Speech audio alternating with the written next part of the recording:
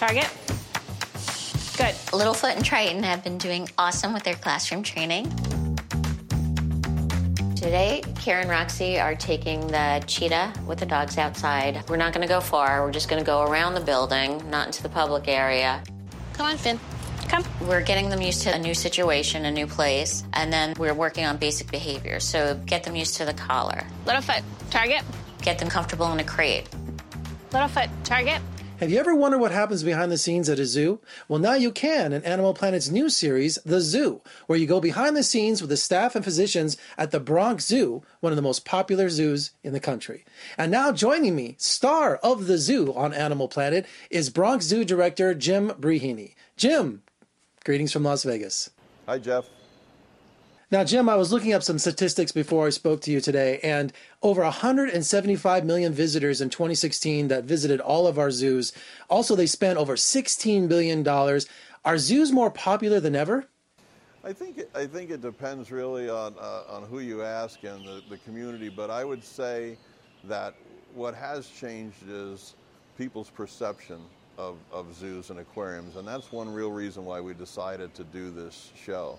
Is we really wanted to get our story out there, and we thought the best way to do that was invite Animal Planet in to come for this kind of unprecedented access, this look into what happens behind the scenes at the Bronx Zoo every day. We wanted to get the audience to come in so they could see for themselves, meet our animals, meet the people that take care of the animals, see all the different skills, the diverse talents that they bring into not only caring for the animals, but honoring the mission of connecting the animals that we have and the exhibits that we have in our zoo with the conservation work we do in saving animals in the field. Now, Jim, the Bronx Zoo is the star of this new series, The Zoo. You guys are 10 miles from Times Square, over 6,000 exotic animals and birds on 265 acres.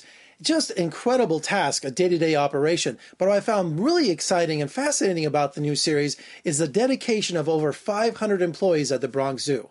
You know, one of the greatest joys of doing this show, for us, and there was some apprehension because it was complicated, but Animal Planet and Left, Right, and Copperpot Productions turned out to be such great partners that all those fears went away very quickly, and the crew's embedded with us so easily that they did a great job in showcasing individual people. You know, we have so many dedicated, passionate people that kind of work anonymously day in and day out, and this series takes these people, and with the storylines in the show, kind of really highlights, the skills, the talent, the dedication, the passion that our staff...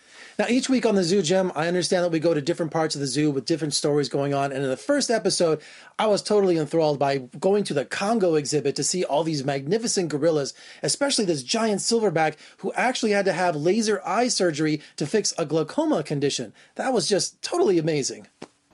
Yeah, I mean, and that's one thing that, if you come into the zoo with your family on a Saturday or Sunday afternoon, you're just not aware of what goes in, to keeping these animals with the excellent care that we provide for them. That was actually the first case of glaucoma that was diagnosed in an adult male gorilla. And we brought in a veterinary ophthalmologist, and he actually performed the same laser surgery that humans undergo when they have the same situation. Now, Jim, you're the director of the Bronx Zoo, one of the most prestigious and celebrated zoos in the country. And here you are, a man of power and a big position. But I loved in the show how you were riding around on your golf cart and you stopped to give directions to a visitor. So no small task for you. I just thought that was really dedicated service. Well, I started working here when I was a teenager, and people also are not aware that the Bronx Zoo is one of the major employers of youth in the borough of the Bronx and in the city of New York. And we're really important and tied into the local community. And so since I've been part of the zoo for so long, I really feel connected not only to the animals and the staff, but to the people who come and visit us each year. Now, Jim, we know your dedication to all the animals of the Bronx Zoo, but you also work with your wife, who also has a passion for animals. And in the first episode, she's raising these 2 tiger cubs. I have to tell you, I was really nervous around that. They were just running all over the place. Well, I mean, the trick with raising tiger cubs is to know when it's time to let them go and be tigers and not keep them too long. And they generally can give you pretty healthy cues of when they want to be returned back. to their exhibits where they don't kind of need the stepmom anymore. The great thing about that story was it highlights how it took 5 or 6 people to do normally what a mother tiger could do with her cubs with ease. So it just gives you some insight into part of the stuff that we do here. In a few months, when they're used to the exhibit, my job is done. I can't go back. I can't go in there and cuddle with them. Good girls. I'll go and say hi through a protected area. Hopefully they'll remember me. Jim, maybe you can answer this question for me. I'm born and raised in Las Vegas. We have over 2 million people. We're the only major metropolitan city in the country that does not have a standing zoo. Can you answer this for me? It drives me crazy. Yeah, it would be a great thing. The great thing about zoos is, the zoos and aquariums in the 21st century are agents of conservation. So if you're going to build a zoo in Las Vegas, you'd have the advantage of starting out now.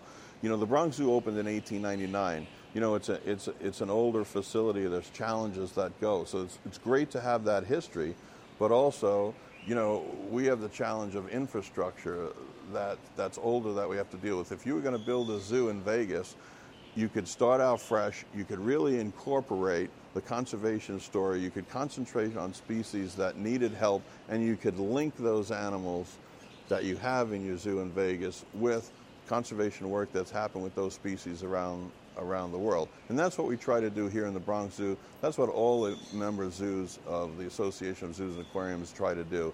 It's basically not enough anymore for zoos just to exhibit animals for people to look at. Zoos and aquariums have to have a higher purpose, and that higher purpose is the conservation of species in the wild. And we really need to help the public understand that there's a direct connection between the animals we have in zoos and aquariums and those animals informing people, empowering people to join our mission to save species in the wild. Jim, thank you so much for joining me today, and congratulations on the new series. My best of luck to you, and make sure you come visit us in Las Vegas really soon.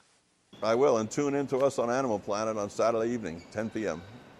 Jim, thanks so much, and good luck with the show. Thanks for having me, Jeff. All right, make sure you check out Animal Planet's The Zoo, where each week you go behind the scenes with the Bronx Zoo on the inner workings of a major metropolitan zoo. And for more reviews and interviews, just surf on over to my website at vegasfilmcritic.com. I'm Jeffrey K. Howard in Las Vegas. Thanks so much for joining me. I'll see you next time.